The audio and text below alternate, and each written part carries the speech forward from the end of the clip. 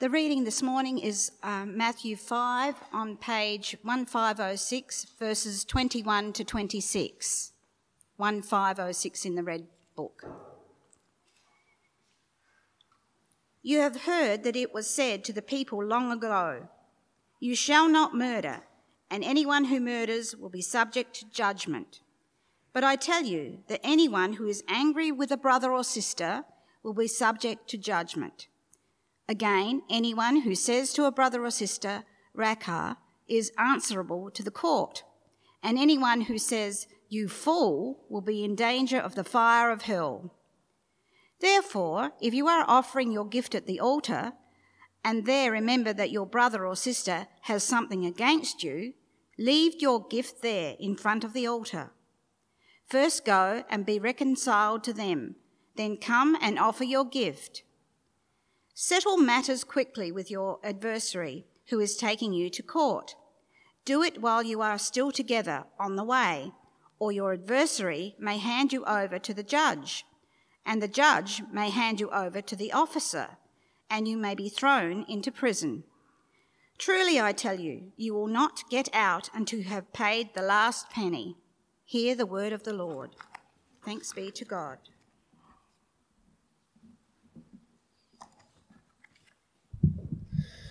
Thank you, Karen. It'd be great to keep that passage open in the Bibles. And on the back of your service sheets, it's not really an outline. I haven't really got points to the talk, but 3 questions that might help guide through the sermon this morning. But let's pray together, shall we?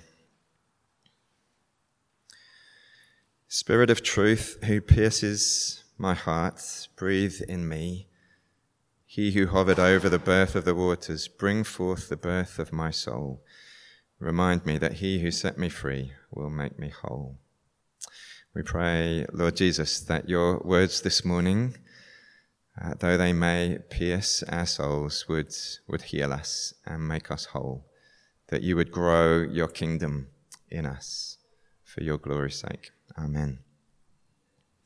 This is our 5th week, I think, in the Sermon on the Mount. We haven't got very far. We're going slow, which I'm really enjoying. And the Sermon on the Mount is all about the kingdom of heaven. It's not about how to live in order to enter the kingdom. As Jesus sets out these commands, these instructions, he's not saying, do this and then you can get into the kingdom. No, entry to the kingdom is a gift for those who believe in Jesus. The Sermon on the Mount sets out the values, the virtues, the characteristics of Jesus' kingdom. For those who have come in under Jesus' good and powerful rule, this is the life that will grow in them and out of them.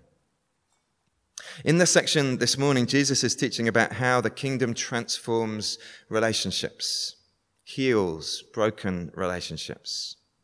Great sadness and misery, aren't they? We make fun of them. Our sitcoms are full of them. We laugh. I was reminded recently of the broken relationship between Winston Churchill and Lady Astor. Lady Astor was the first female Prime Minister in the UK, not Prime Minister, Member of Parliament in the UK, back in 1919. And Churchill was offended by having a woman come into the Parliament and said, "I find a woman's intrusion into the House of Commons as embarrassing as if she burst into my bathroom when I had nothing to defend myself with, not even a sponge." To which Lady Astor replied, "Churchill, you are not handsome enough to have worries of that kind." So in the Parliament, he would ignore her and be unkind about her. She heckled him in his speeches. At one social event, she said, "Churchill, you're drunk." To which he replied, "Yes, madam. And you are ugly, but in the morning I will be sober." Astor said, "Churchill, if I was your wife, I'd put cyanide in your coffee." To which he replied, "Madam, if I was your husband, I'd drink it." Broken relationships are funny. We laugh at them unless we're going through them, unless we're on the receiving end of those kinds of insults and put-downs. Jesus says, my kingdom can transform broken relationships. In the section that we're looking at in the season of Lent leading up to Easter, Jesus is teaching us about the law, and he seems to be responding to people who were saying something like, Jesus, we love what you're teaching. It all seems quite new. It's a breath of fresh air, but how does what you're saying relate to what's come before, to the Old Testament?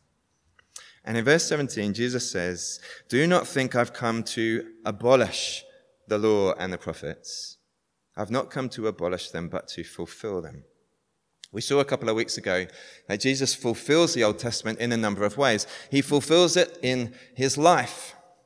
He fulfills the Old Testament promises, and he keeps the Old Testament law perfectly.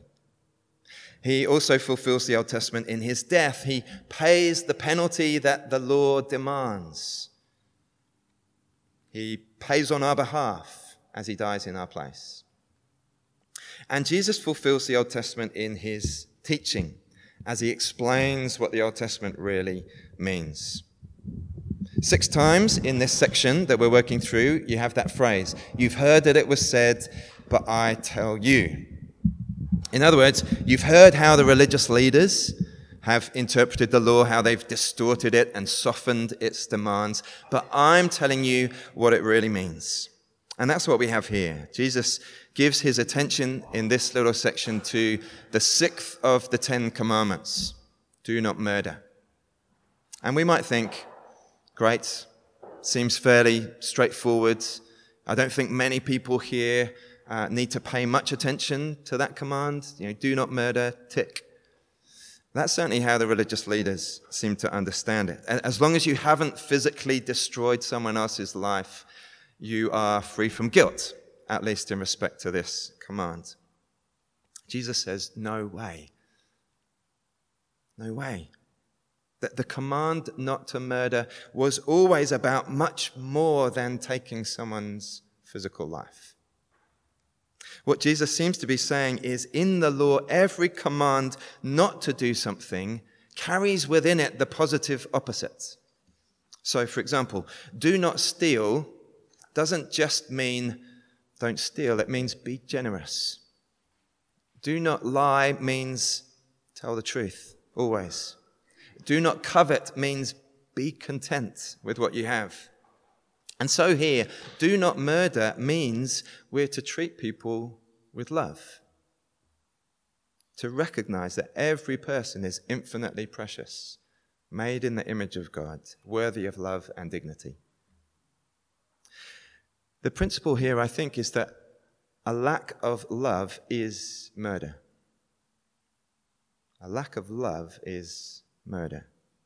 Jesus gives 3 examples of how we can be guilty of breaking this command. Firstly, anger, resentment, bitterness in our hearts towards another person.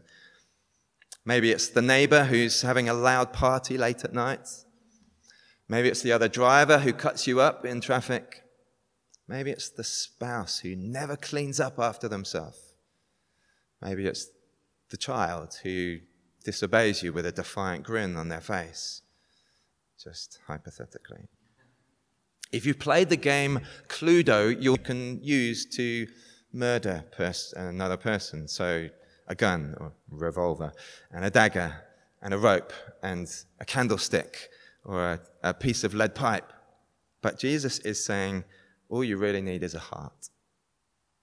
A hateful, resentful heart. But there's more.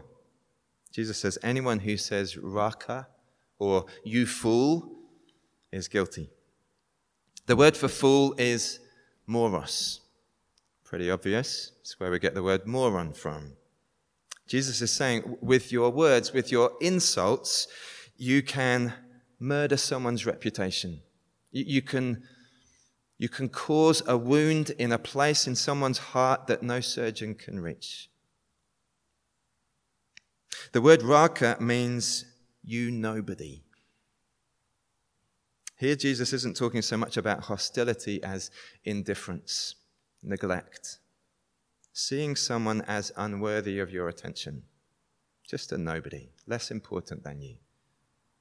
Jesus is talking here about scorn and pride.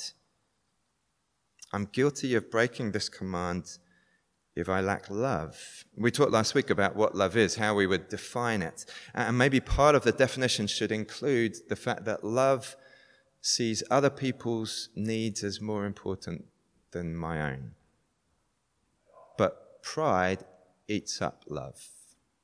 If I feel superior to you, if I see you as less important than me, then I'm failing in love towards you. I'm denying you of your dignity, your value in God's eyes. By withholding love from you, I'm denying you life, and I'm guilty of breaking this command. We live in the murder capital of Australia, here in Adelaide, but there's actually far more going on than the Advertiser reports. I guess we're horrified when we see or hear about the latest mass shooting, but are we horrified by what we see in our own hearts? We may not have actually committed murder, but can we see the seeds of murder are there? Everything that makes a murderer is present in my heart. It just hasn't had the right conditions, the right provocations to result in that ultimate step. You know, people sometimes try to justify themselves. I would never do that. I'd never actually take someone else's life. I think the Christian says, no, I could do that. I see that the only difference between me and the murderer is one of degree and grace. Degree because I may not have robbed someone of their physical life, but I have robbed them of their dignity. And grace because the only reason I haven't committed murder is God's grace. You know, when you see the photo of a murderer up on the screen, what do you see? Do you look down on that other person? Do you see them as a different breed? Or do you say, there but for the grace of God, go I? Now at this point you might be thinking, okay, Ben, steady on. Now, feeling angry towards another person, yeah, not great, but come on, it's not that serious. Look again at what Jesus said. Verse 21. You've heard that it was said to the people long ago, you shall not murder, and anyone who murders will be subject to judgments. But I tell you that anyone who is angry with a brother or sister will be subject to judgments. Again, anyone who says to a brother or sister, Raka, is answerable to the court. And anyone who says, you fool, will be in danger of the fire of hell. Many people want to dismiss the idea of hell. It's old-fashioned. It's just a way that people used to try and keep people in check. Problem is, who says this? Jesus, the most kind and gentle person ever. And this isn't an isolated occasion. Jesus talks more about hell than any other person in the Bible. He's not trying to scare us, but he is wanting to warn us.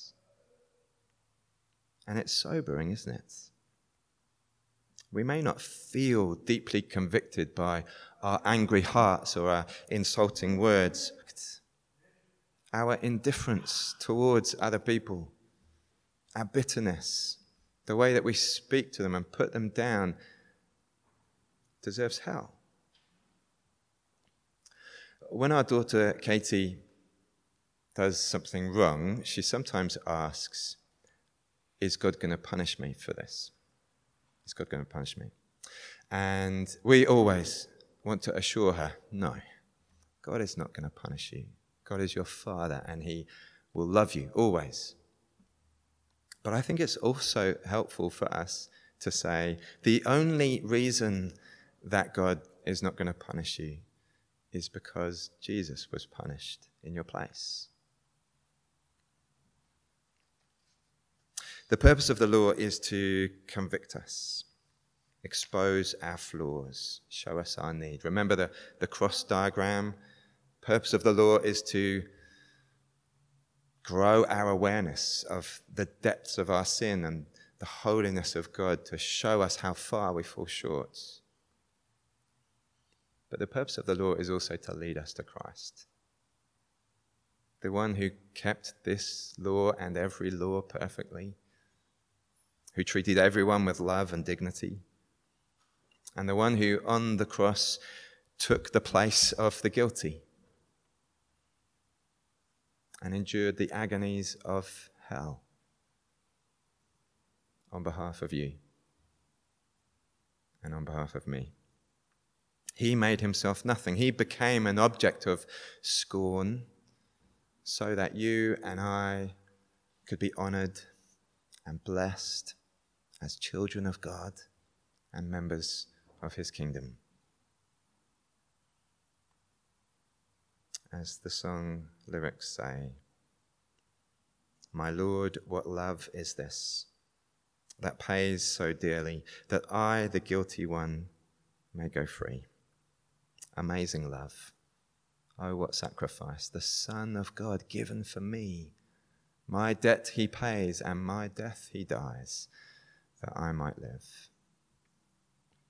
When you've experienced that, when you've experienced the gospel, when you've had that conviction of sin, of your great need, and you've experienced the amazing love of Jesus, who pays your debt and dies your death, it changes you.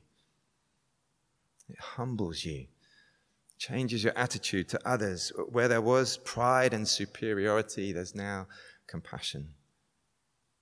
The undeserved love that you've received compels you out to others in love, love to the least and the last and the lost.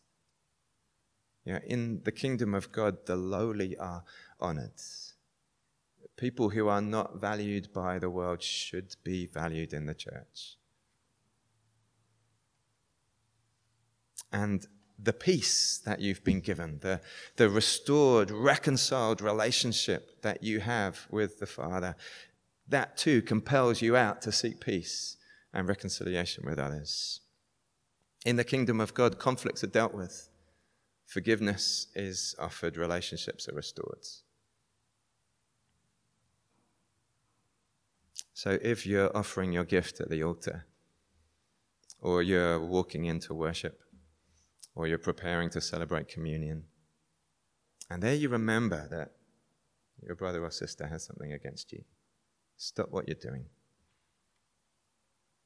First go and be reconciled to your brother or sister. Then come and worship. Let me lead us in prayer and give you a moment to reflect in quiet.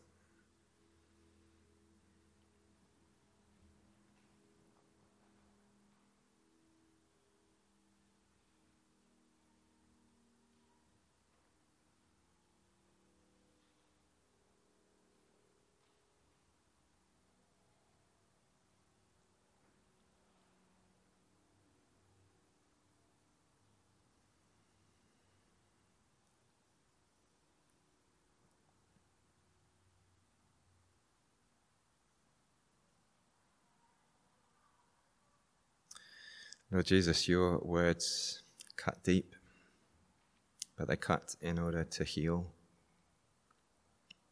Please convict us and lead us in true repentance. Assure us of your forgiveness and transform us by your grace. Please help us to be people who heal relationships, who show honor to all people. Show us what that means in our lives as individuals and as a community. May your kingdom grow more and more in us and amongst us here at Barney's, for the glory of your name. Amen.